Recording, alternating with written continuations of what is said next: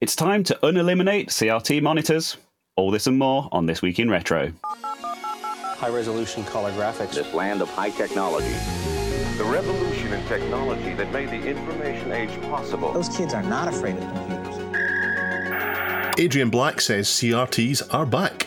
And what new on about? All this and more coming up on this week's show. Up-to-date news for out-of-date tech.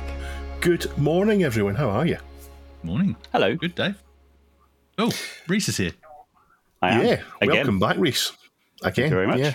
Good to be here. People don't hate you, so we've had you back.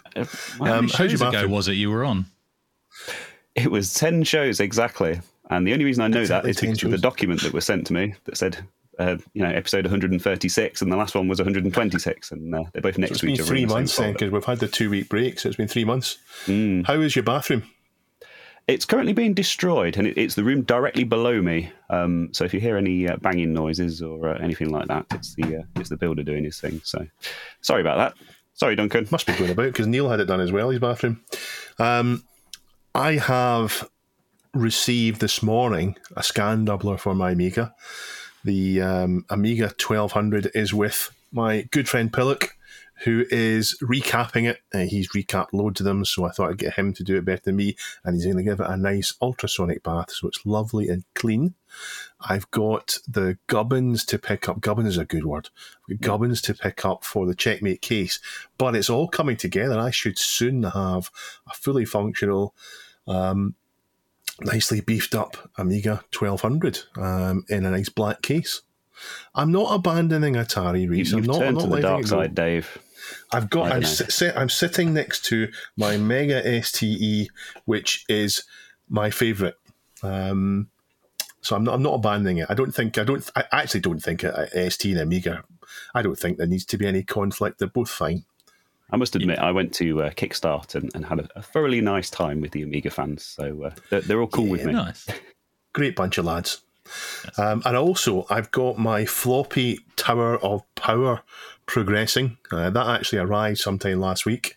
I've got these as well, which are PCBs for the Grease Weasel V4. I need to build some of those to run it, so I've got some soldering to do, and I'll have a floppy Tower of Power. How has your week been, Chris?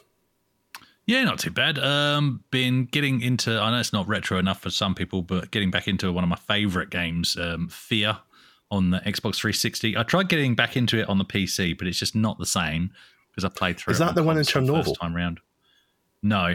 I think we had this discussion last time I mentioned Fear. Yeah. Why do I think Stalker? It's a first-person, Stalker, I think is the one you're talking about. It's a first-person horror game, sort of very supernatural, Japanese-style horror. In terms of the main character. Do you know what it is? It's one of those things. What? Do you know what is? Stalker spelt the same way, S.T. the same way that F.E.E. That's what it is. That's what it is. That's there you what go. Does Explained. Yeah. No, that does make sense. But no, I still love it as a game. I think it holds up. But the problem with horror games specifically is replaying them is obviously not the same as the first time you play them, because the first time you play them, they're scary and you know what's going to kill you and when, and you know the times, you don't know first time through what you can ignore. And this is a game where once you've played through it once, you realise you can actually ignore some of the jump scares. Not to spoil it for anyone, but so now I'm just ploughing through it like an ordinary first person shooter, but it's still good fun. Yeah, it holds up. I like it.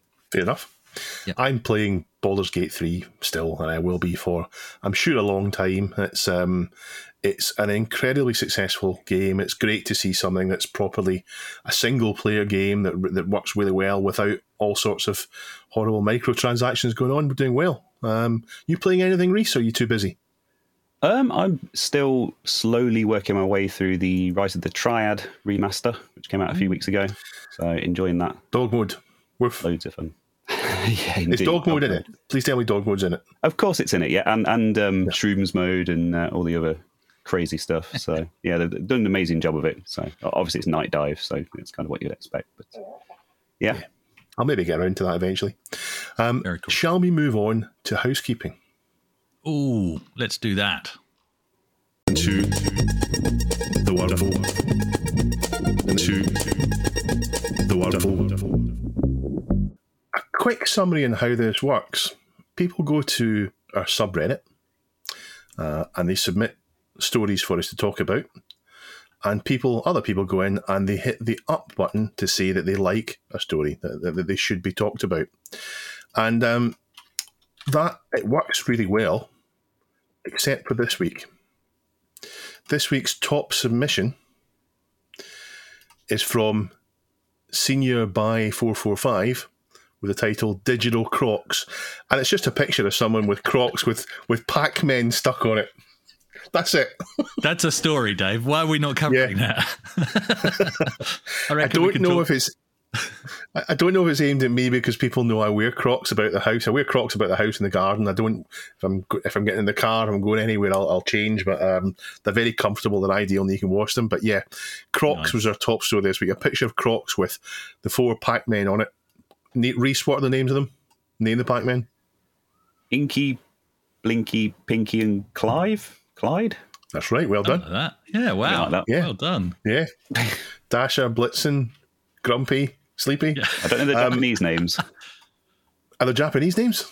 They have different names in Japan, and one of them translates as like idiot or something.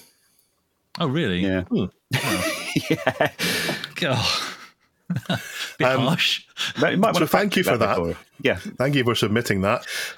I'd also like to welcome 2 new patrons, Harsh and Paul. Thank you very much for signing up. If you do want to join them, then please go to www.patreon.com/thisweekinretro and you can sign up and join them and help us cover the costs associated with this podcast. So that's all for housekeeping this week. Well, I'm actually going to kick off this week with some depressing regret, but hopefully end on a high note. So Dr. Local shared a link in the subreddit to a story on nintendolife.com that's all about regretting getting rid of our games from the past. Of course, they're talking about Nintendo games, so if that's your jam, head over to the link via the show notes to see that the writers and staff, Gavin Lane, Jim Norman, Alana Hagues, and Ollie Reynolds, lamenting over games like Fire Emblem The Sacred Stones, Panzer Dragoon Saga, and a mint boxed copy of Rogue Squadron, to name a few. And one of them also discusses specific special edition consoles that they'd chosen to pass on only to regret sometime later. And of course, part of that regret, as they do discuss, is seeing the current value of some of these gems, as well as, of course, the nostalgia that's attached to them. And I think we can all relate. But, you know, the reasons that we got rid of games in the past is often justified. You know, we either needed the cash to buy more games or, you know, trading games in for other games at the shop, selling a system and the games that went with it to buy the next big thing when the one that you've got is outdated. Selling to buy beer, selling because we think we've grown up, and of course, selling because we're hopelessly addicted to Laser Quest, and the game shop around the corner from the arena was paying just enough per SNES cartridge to get us into another game of laser tag so that we could rack up our league points by shooting kids in the back on their birthday. I know we can definitely all relate to the last one.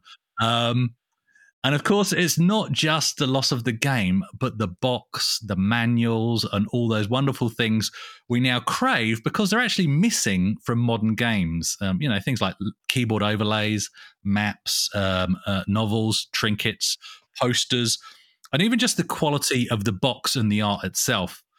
So, guys, what was your favourite boxed game of all time that you've banished in the past? And what happened to it? And why did you ditch it? And actually, have you repurchased it? Dave? Well, not only have I done it, but I've bought the T-shirt. It was, I think on balance, it's probably Ultima 6. But I threw, or it was thrown, this Ultima 5 and Ultima 7 were all thrown out. My dad phoned me one day and he said, all these old computer games up the loft, I'm going to take them to dump unless you really want them. Do you want to come around and get them? I was like, nah, it's all right. So he took them all to the dump. And I didn't have that many box games, particularly for the ST and for the PC. I didn't have that many box games. I tended to pirate them, but I liked having those particular games because those games started when you touched the box. So you had the box art, you had the stuff in the back, but importantly, you had inside, you had the map to fold out, and you had the you had 2 manuals in there, the compendium, and you had the reference guide. So and also you had, where is it? The most important thing, an orb of the moons for Ultima. I actually didn't particularly. I thought that even back in the day, I thought those trinkets were a bit naff.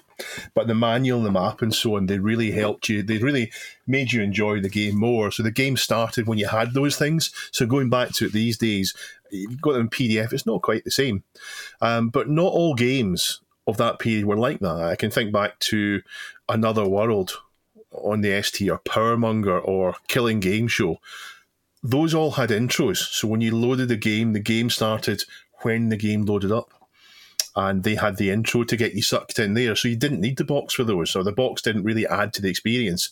I think the best ones before that, though, before Ultima, the ones that are most famous are Infocom games. So those are the text adventures from the early 80s. And when Infocom games came out, although they were text adventures, they were still limited for space on the disc. So they had extra novellas or brochures or leaflets or maps, other stuff that came with those games, with those Infocom games, that really helped the experience. Feelies and Browsies, it's called, and it really helped the experience. So those are the kind of things that I think are the best things to have.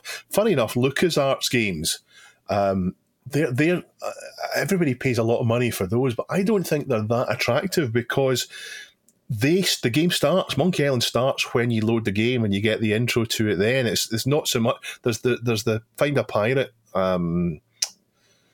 wheel, this copy protection wheel, but that's really it in the box. So for those, it's the box isn't as important. But I did, of course, buy them all back. And I bought the T-shirt, and I bought all the Ultimas now, and I really wish I had my original copies. It would be nice to have the originals rather than someone else's now. That's true. Dave, for those of you listening, Dave is actually wearing an Ultimate 6 T-shirt, so he's literally bought the T-shirt. What about yourself, Reese? Yeah, I mean, similar to Dave, I didn't really have big box games on the Atari ST. A lot of them were on like the Pompey Pirates compilation discs and that kind of stuff with the old Cracktros and things, and that was kind of my earliest experience. I love those discs. Yeah, I've kind of started collecting them again. I think the only actual boxed games that we had were the Hit Squad, like budget re-releases. I mean, we were quite late to the ST, so by that point, sort of all of the big games on the platform were kind of available as budget releases. Also started collecting those now as well. It's not a bad thing to collect. It's not a bad idea to collect those, because they're not too expensive. Yeah, that's the thing. You can usually pick up kind of bundles of them on eBay for not a lot of money. So, but when it comes to big box games, obviously PC in the 90s was kind of my era. So Duke Nukem and Quake and Carmageddon and all that kind of stuff. And in my case, we threw the boxes out, but we kept the actual discs in the jewel cases. Which is even more depressing, because I've got a big box in the loft with all of the old original games in the jewel cases, and we've not got the boxes or the manuals or anything. So yet again, I've also been bitten by the same collecting bug, and felt the need to go out and replenish all of those, as well as some others that I kind of wanted back in the day but never had. So but they do look good on the shelf, if nothing else. There is something about those games that came with jewel cases in the kind of CD era. Have you noticed that some of the games, the box for them is really just a sleeve? And once you've opened it up, you find out the manual's actually in the jewel case, in which case the jewel case has everything you need, and the box is pretty superfluous.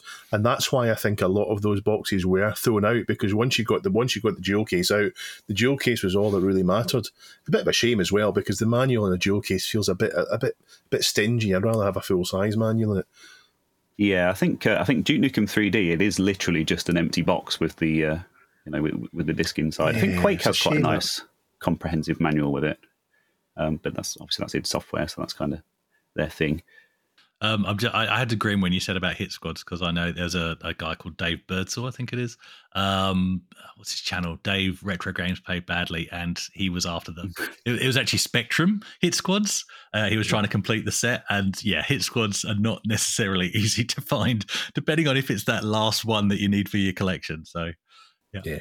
The Spectrum ones are in the kind of the clear cassette cases, but the ones that Reese is collecting for his ST are in these small cardboard boxes. They're quite okay. It's quite an unusual form factor, really. It's I know the these ones. slim square ones. Yeah, because they were the same on the Amiga. Down, I've got a couple. Yeah, I've got at least one. Yeah. I'm trying to think. But they're good to collect as long as you're not. It's when you try and complete the set that you have the problem. Gary Pinkett, he famously had to pay through the nose to get Puff. It was one of the Puff games with DJ Puff. That's it. Paying a fortune for that one just to complete the set, and that's the danger of collecting these. As you get to the point where you suddenly realise, hang on, I've nearly got them all. I don't want to get. And you start looking at the expensive ones. Yeah. Don't want to get into collecting any of these sets. In terms of boxes I regret getting rid of, I think the first one that comes to mind would be Unreal, because I didn't realise at the time, and I think I'm correct in saying, you had the outer box, the big box, and then you had obviously the CD in its jewel case, which had its own artwork, but they weren't all the same. They actually did different versions of that. So to actually collect the exact one that you bought would actually be quite difficult unless you got that, good a memory, because the one that you see on eBay might not actually be the same inner artwork.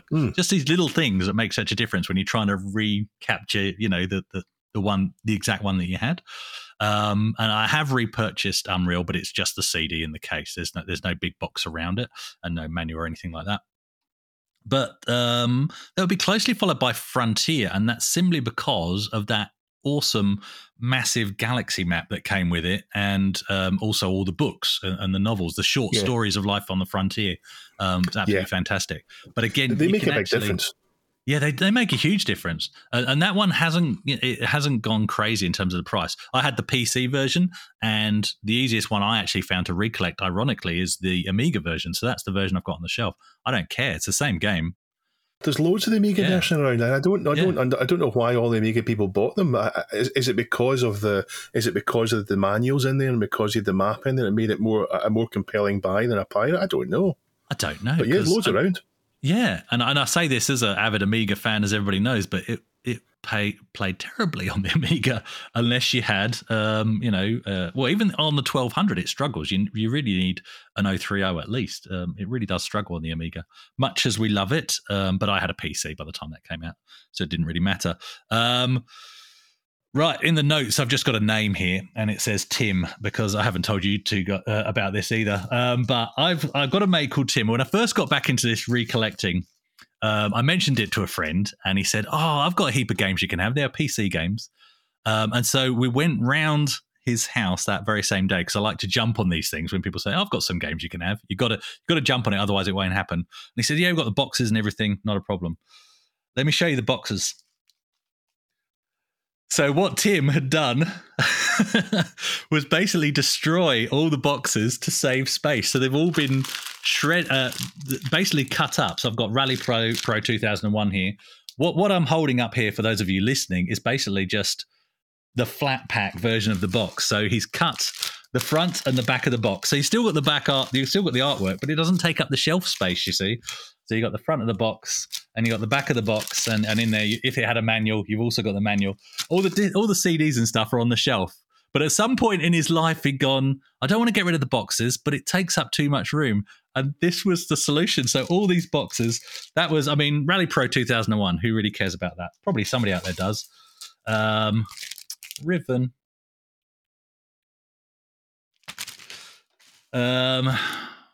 Supercars Race Driver. Probably don't really care too much about that. Fairly recent. Need for Speed. Oh, I understand he's thinking that. Microprose. The thing is, though, lots of people had the same thoughts and then just threw out the boxes. So again, talking about the jewel cases, they threw out the boxes. I'm glad he's doing that 5 years. Not 5 years before that, but when you get to the more expensive and valuable games, the more rare ones. I understand why he's done it. but it looks terrible. It does. But like you say, and I remember I doing the same thing, is you chuck the boxes out and you kept the CDs. For what you were talking about there, Dave, is you didn't necessarily need it. I'll before we move on from Tim, I will redeem him. He did also have this, which is a beautiful full box of F-22 with the manual and everything. Can feel the weight of this. Give it a rattle. That was complete. That was saved, as were a couple of others. But yeah, most of the boxes were crushed, essentially. Yeah, I was just going to say, you could maybe frame those and put them on the wall. It might look quite cool. Yeah. That's what I was thinking. With Myst, I'd probably do that. Microsoft Flight Simulator. Some of the others will come into their own eventually, but yeah, they're posters. They would make good posters. Oh, What is this? Dave's holding up essentially the same sort of idea, isn't it? Is that Obsession? Yeah, so this is Obsession for the ST and Falcon. I think it's working the ST as well. It's a kind of fairly late era pinball game. It's really good, but the good thing here is it's the sleeve from the box. So all I need to do is get a box, and then I can put the discs and the manual are there. I bought it on eBay, not realizing that the box was missing. But I guess in this case, because it's a sleeve, all I need to do is find a box that's identical in size, and I've got Obsession boxed. Yeah, and it's good enough for me. I thought that's what you were showing me. I thought it was the sleeves you were showing me rather than no, they're crushed boxes. Off. So I did say I did try and say I'd end on this story on a high note. So let's try and move on to that before people unsubscribe, because we're showing destroyed boxes from PC Big Box Games. So Projacko6502 dropped a link into an online repository of 3D Big Box games for you to browse through.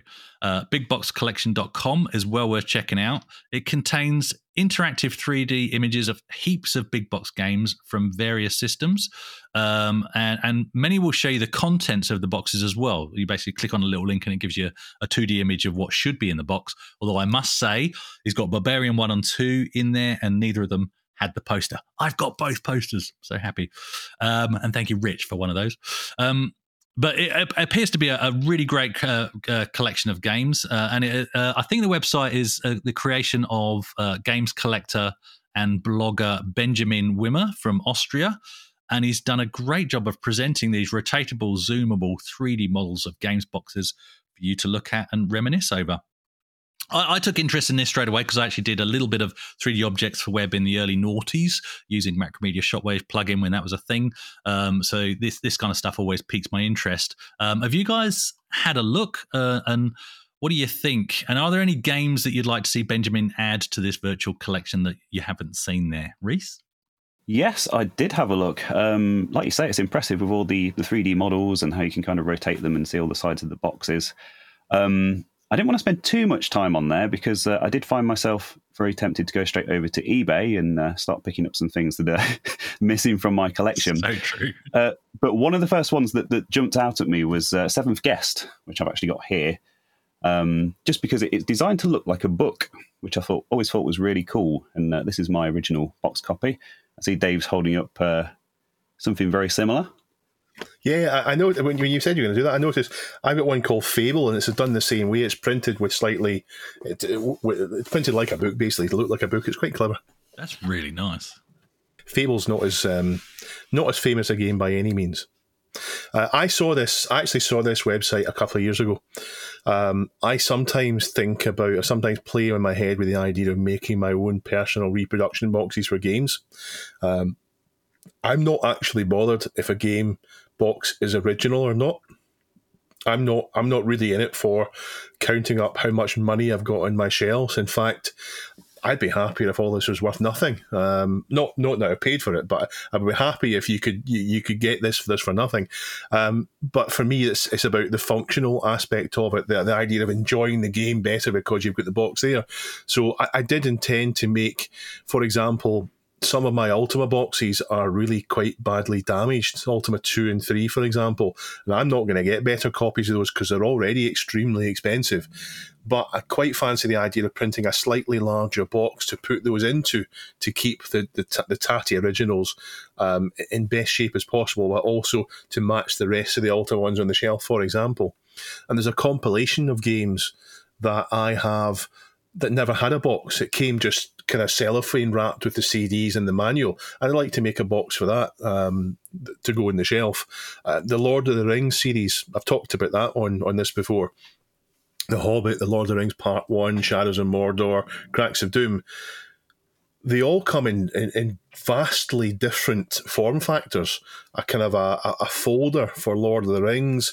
There's the box for The Hobbit. There's the cassette for Shadows of Mordor, and Cracks of Doom is different again. So I'd like to make one box that takes them all for myself to go on my shelf for myself. So I like the idea there. So that's what inspired me when I looked at this website, and I wonder if what he's got there would be suitable to help people create their own reproduction boxes, because I'm really not opposed to reproduction boxes. I think it's as long as people aren't trying to pass them off as real, then I like the idea of that. No, that's cool.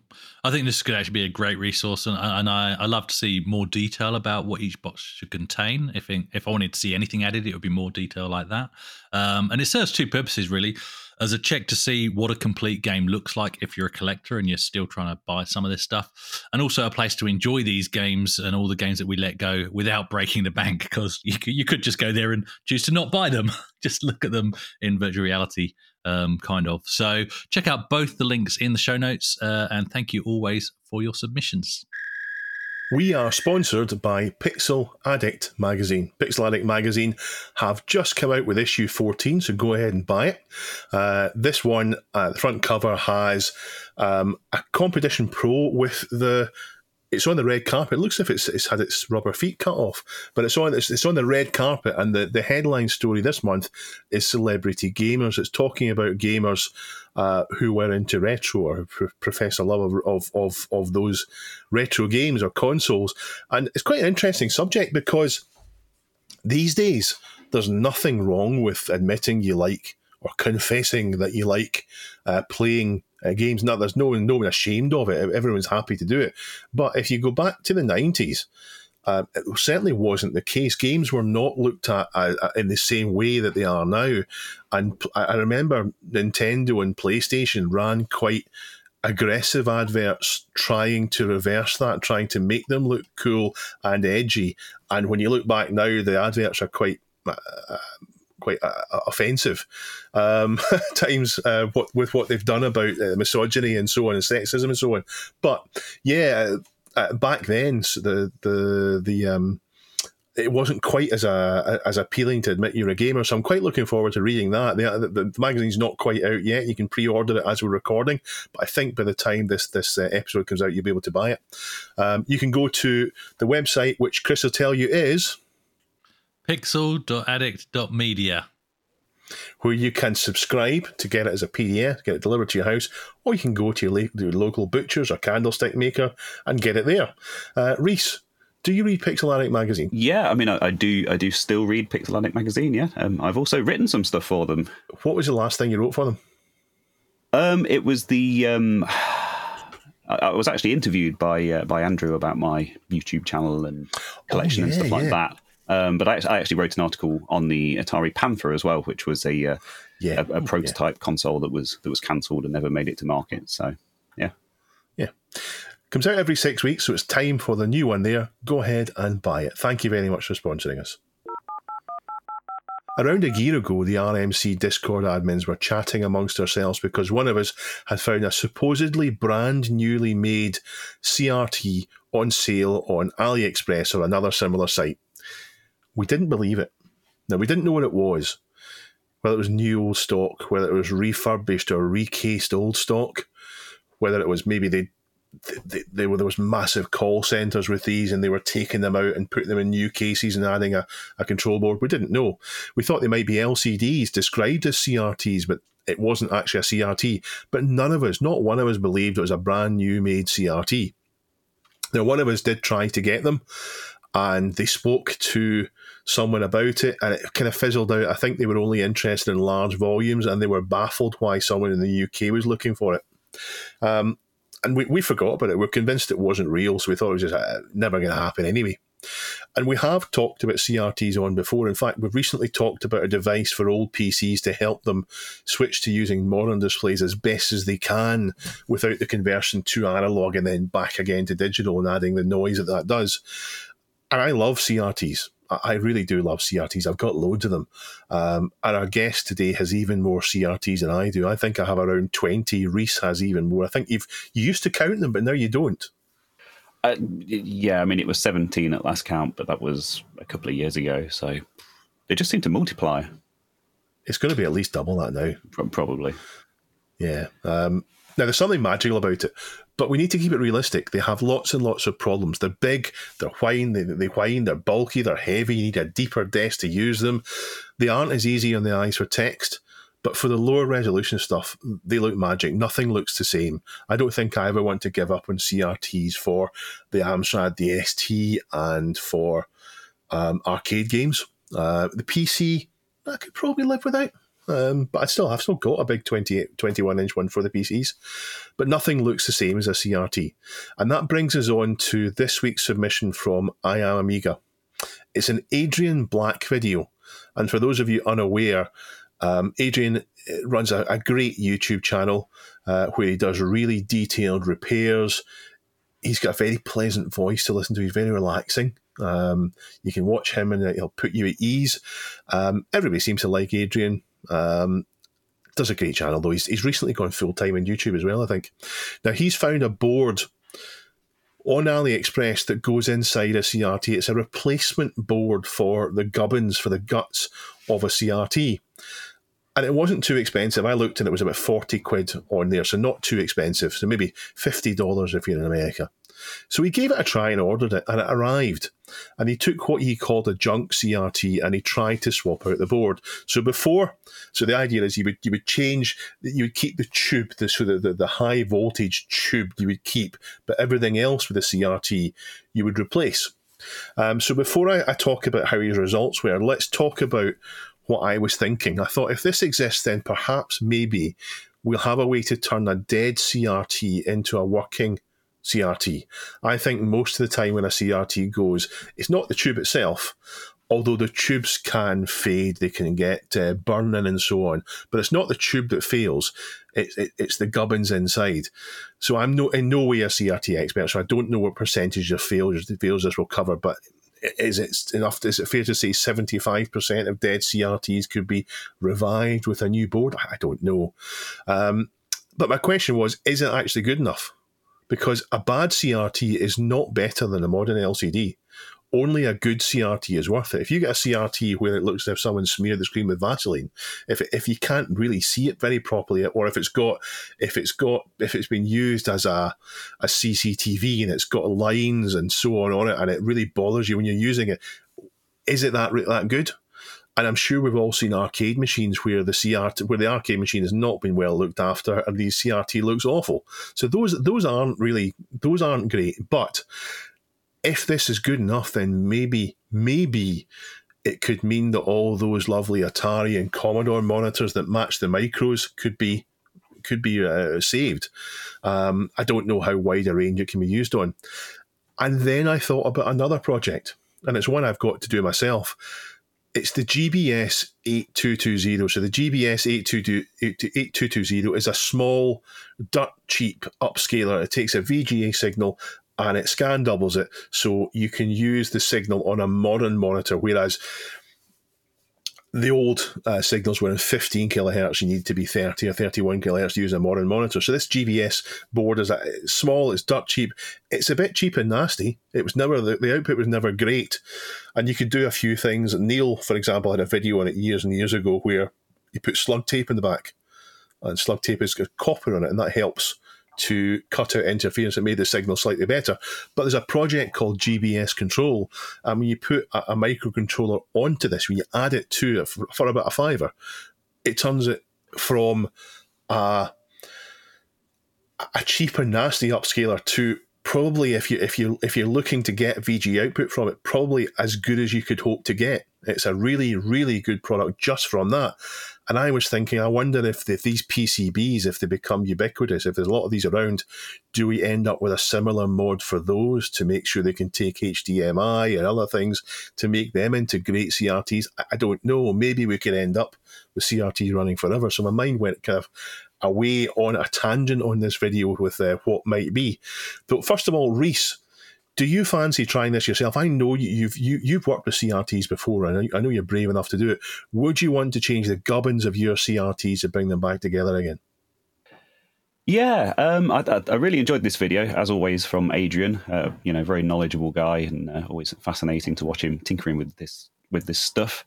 But yeah, I actually have a MAME arcade cabinet that has a CRT in it. It's actually out of one of those Mega Touch quiz machines that you have in pubs here, and I took the touch sensitive panel off the front of it, and it's a really good CRT.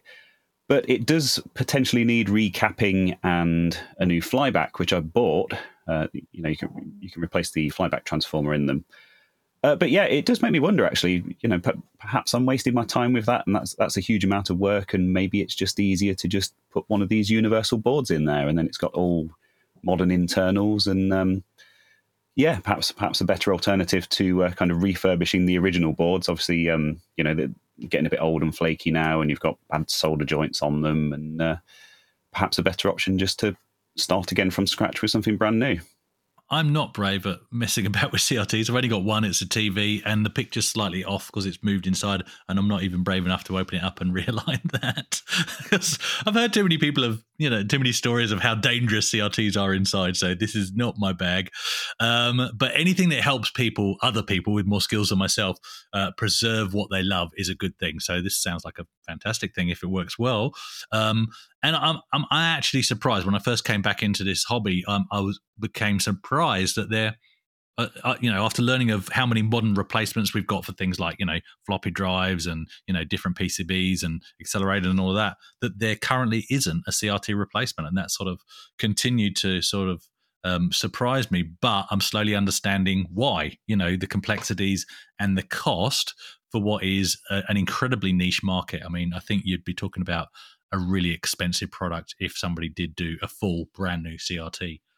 Yeah, well, these apparently are not expensive, and it's because they're for markets where there's not a lot of money going around, and it was to get things working again in places like India and Malaysia and so on, in China.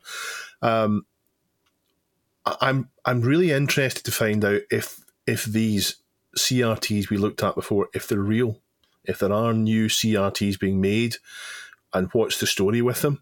Because I've been told that CRTs aren't being made, and it's never going to happen again because the size of factory needed and the tooling up for it would be really expensive. But maybe there is an old factory that made them that's still running, that's still churning these out as cheaply as they can. I don't know. As for how Adrian's video went, it's not quite plug and play. You need to move a few connectors around to suit your tube. You need to somehow fit it inside as well, and the buttons need to go in the right place. And when his came, one of the capacitors had a dry joint on it where it's a great big heavy capacitor, so in shipping it had knocked the solder off there. So a bit of a soldering iron for a couple of seconds would fix that easily enough. But these were clearly not premium things. These were made as cheap as they can to get old tech still running. We've had Stephen Jones's Checkmate monitor, and that's an LCD in a case that makes it look much more like a CRT. And I've not kept up with the Kickstarter progress of that. I didn't back it, but I think people should be getting them. I think sometime soon, maybe later on this year. But if these new CRT tubes exist, maybe the boards can be adjusted to get a better and more compatible with more signals. Maybe we can get a brand new high quality CRT monitor for retro that accepts RGB and Super Video and composite. Maybe it can do everything. I don't know. I think that the problem I see is cost. Most CRTs that I see people buying are either for free because it's difficult to sell them, so people just give them away, or it's under a couple of £100. And now, I'm not saying £200 is a small amount of money, but it's pretty much as they see as you go, even for a nice one. So how much would people be prepared to pay for a brand new one, which is assuming it's something from AliExpress taken and then reworked into a new case with extra stuff on to make it better? I'm not sure that could be done. But now Adrian does talk about how ugly the box for the CRT is. So he's talking about the television that he used to replace it. I mean, he said it is bulbous looking. He's quite right. These televisions of that particular era, the design language on them has not aged well. They look bad. They don't look very nice at all. And how he'd like to have it in a wood case, although he says he's got no experience with woodworking. But I reckon maybe a wood cased CRT, if you can take one of these ones and do it that way, might be nice. I don't know. As you guys know, I'm now the proud owner of a Commodore CDTV, and you'll note I did not say Amiga, as Commodore never branded it as such, and in fact went to great lengths to separate the two. The CDTV, if you're not aware, looked like a CD player, not like a console or a computer, and was designed to look at a home in a hi-fi stack, which is why I've not used mine much at all, because I'm waiting to complete the full lounge room setup as Commodore intended.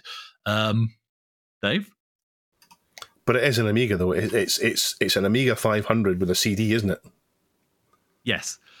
Back in the day, though, the CDTV failed and has only now really emerged as, coming to that point, Dave, as probably the best-looking Amiga, in inverted commas, ever made, in my opinion. But I think quite a few other people agree with that statement. It came out in 1991, which I think shows how forward-thinking the design really was. It wasn't even beige, it was black. Cool, how futuristic. And integrating gaming and education with the home entertainment system rather than being a standalone oddity. Fast forward to 2000, which was unquestionably the year of the PlayStation 2, and we see this same concept re-emerge. The PS2 was a monolith of black and featured not CD this time, but an integrated DVD player, of course. So it could play games as its primary function, but also music CDs and movie DVDs. And it looked black enough to sit in the lounge room of the time and blend in, but different enough to clearly be a console. But before the PS2, there was another stab at this concept. So in July of 2000, a DVD player hit the market, backed by Toshiba, and looking just like any Toshiba DVD player, only this player was called the Nuon.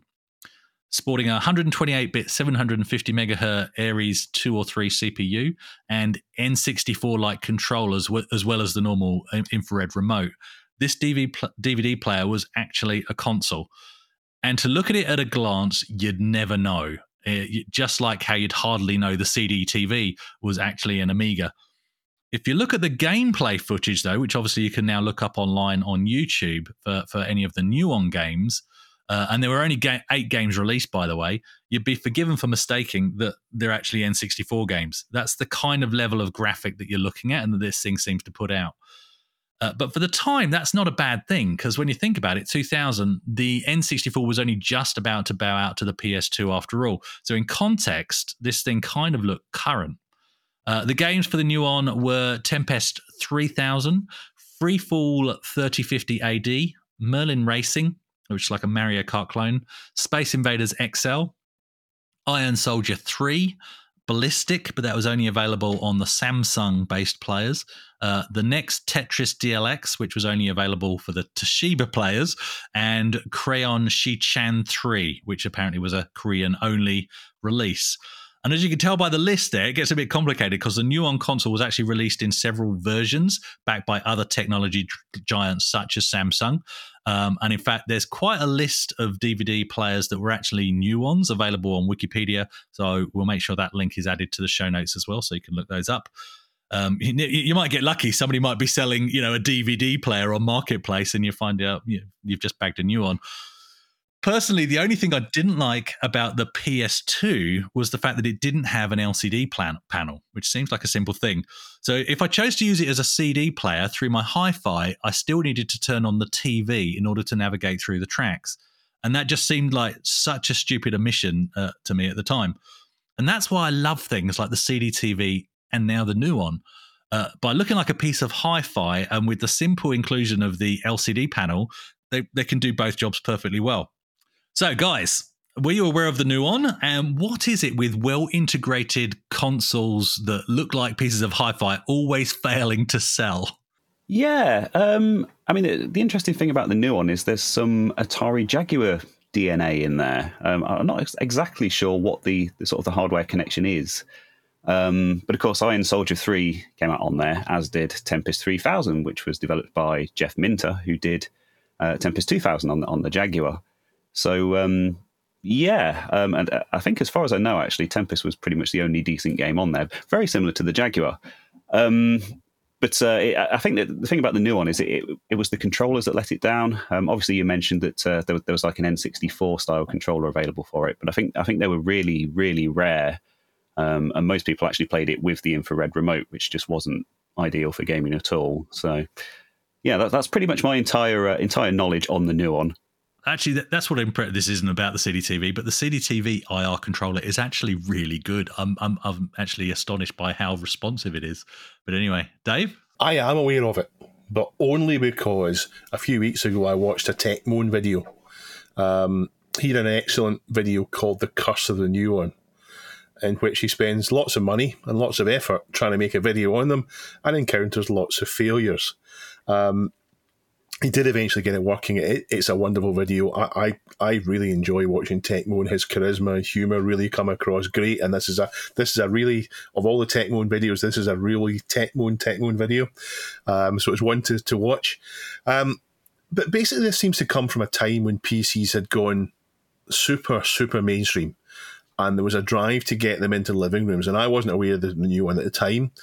Or in fact, I wasn't even aware of the CDTV. I wasn't aware of that. But I was aware of HTPCs, so that's home theatre PCs. And there was lots of really attractive but expensive cases designed for getting a home theatre PC in your living room. And it was a bit of an enthusiast thing. PC enthusiasts were doing it because it was an excuse to buy another PC and do another build on a PC for the living room. But they didn't really catch on. People weren't buying HTPCs. But I think we've got them now. If you look at most people's living rooms, if you look at a Sky or a Virgin TV box, or if you're not in the UK, you'll have something similar, I'm sure. What you've got is, most of the time, there's a hard drive in there. So most of the time, it'll record stuff, and it'll play stuff, and it'll stream media for you. So they kind of got there by stealth, these things. But there was a battle fought as well with consoles to get in the living room. Because consoles, we mentioned this earlier on about celebrity gamers. Consoles weren't that welcome in the living room in the 90s until all of a sudden they were. And maybe it's around the time of the PlayStation 2 when it was just routine to have them there because they played DVDs. But they fought that battle and they won. So consoles now happily live in the living room, and home theatre PCs don't. And this is kind of a take on that. I think this is one of the kind of the points where the technology makers thought they were on to what was definitely going to be the next big thing, and they were going to get this out, and they had this open design and several hardware manufacturers doing it, and nobody was interested, and it just flopped. Did you guys, so go back to now, like the 16-bit, so Atari ST for you guys, and even before that, you know, with your Amstrad CPCs, or for me, the Spectrum and the Commodore Amiga after that. Did you have to sneak into the lounge with your computer if you wanted to use the big TV in the house? Was that your reality? Was it just me?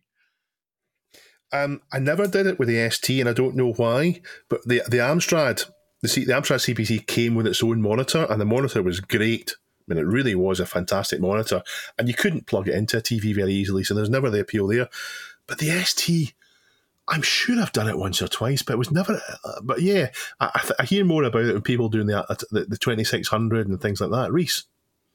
Yeah, I mean, our first computer was an Acorn Electron, and that was set up on the living room TV, and it got to a point where I was just hogging the TV. You know, I was coming home from school, and I was just on it until dinner time, and I think my parents got so annoyed with it that by the time they got me the ST, I had a TV in my bedroom as well, so I could kind of hide away up there and use it on my own without bothering everyone else. Yeah, nice. No, in my house, the computers were not welcome in the lounge, so I had to even some Saturday mornings, I wake up before anybody else, and especially before my dad, before he turned on whatever shows he wanted to watch, and that's when I'd get to use the big TV, which was the only color TV in the house, you know. So that's really a lot of my gaming experience was actually in black and white until eventually my brother got a color TV in the bedroom.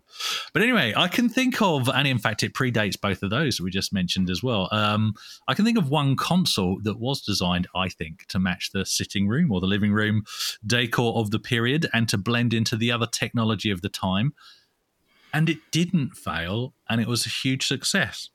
Any guesses as to what I'm about to pick up, guys? The Amstrad GX 4000. No. The 3DO. No, the Atari 2600. Doesn't blend in even on any planet. I was going to say 2600, yeah.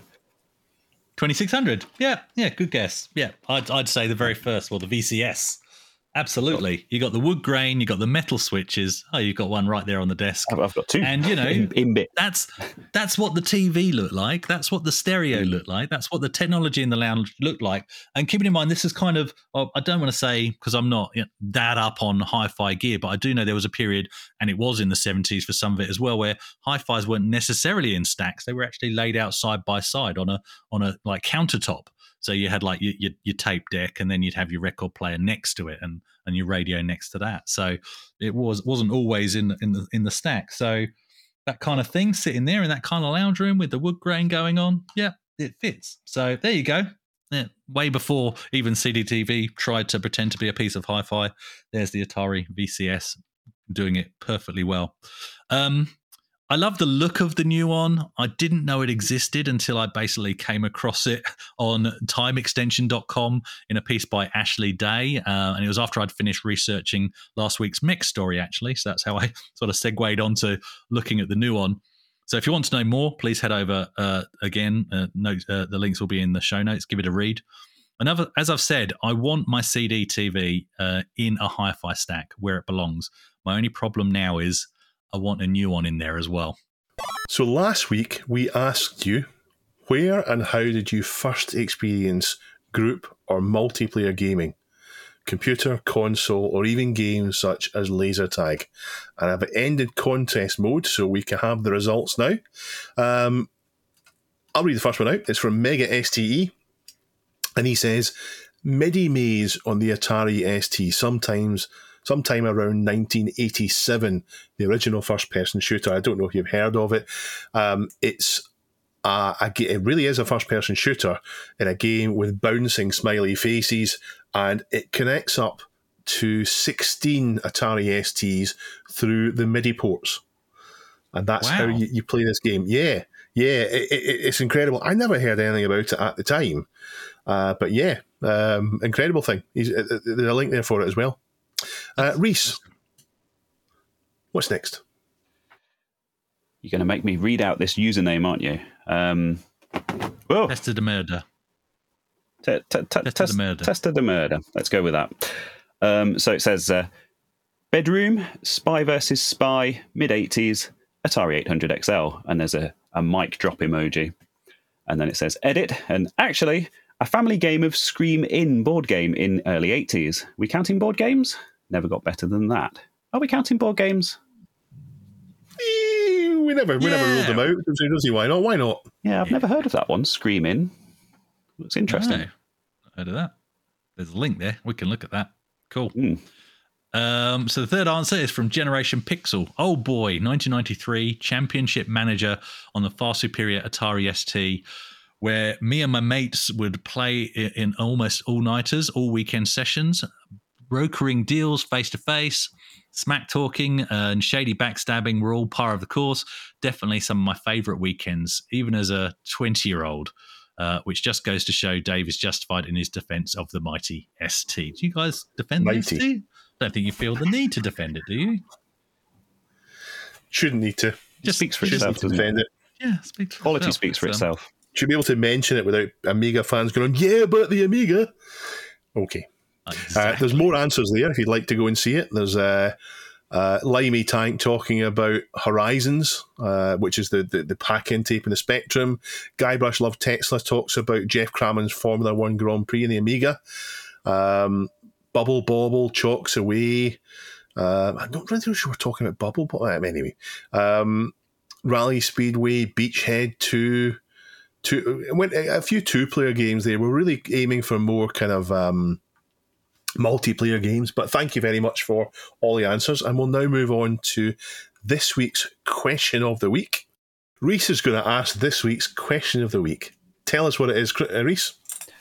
Okay, so my question for you is, what game do you think is most enhanced by playing it in the living room on the TV as opposed to being sat on your own at a PC? Okay, simple enough. Go to the subreddit, www.reddit.com/r/thisweekinretro to submit your answers. Thank you very much for listening.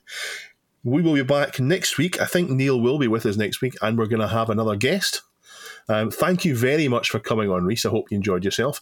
Reese runs 3 things, really. He's got his website, but he also runs his YouTube channel, and he runs his podcast now. I really do enjoy Reese's podcast. It comes out on a Friday night at midnight, so if I haven't gone to bed yet, I'll sneak a listen to that before the morning. Reese Rambles. But thank you very much for coming on. I'm sure you'll be on again in the future. And that's us. We'll see you next week. Bye. Chris is waving, and now Reese is waving. Bye-bye, folks. Everybody's waving.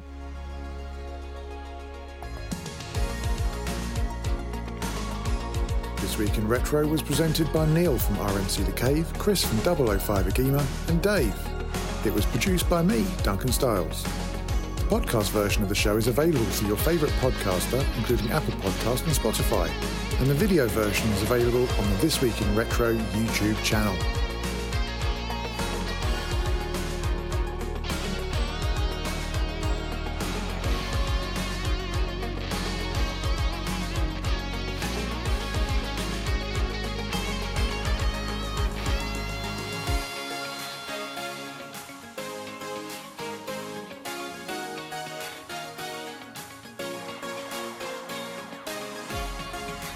Join our community subreddit at r/thisweekinretro to suggest and vote on the stories we cover on the show. If you watch This Week in Retro on YouTube, please give us a like and subscribe to help us reach new viewers. If you enjoy our show and would like to support it, then please check out the link to our Patreon page in the show notes or description. Thank you for listening, and we'll see you next time for more up-to-date news for out-of-date tech.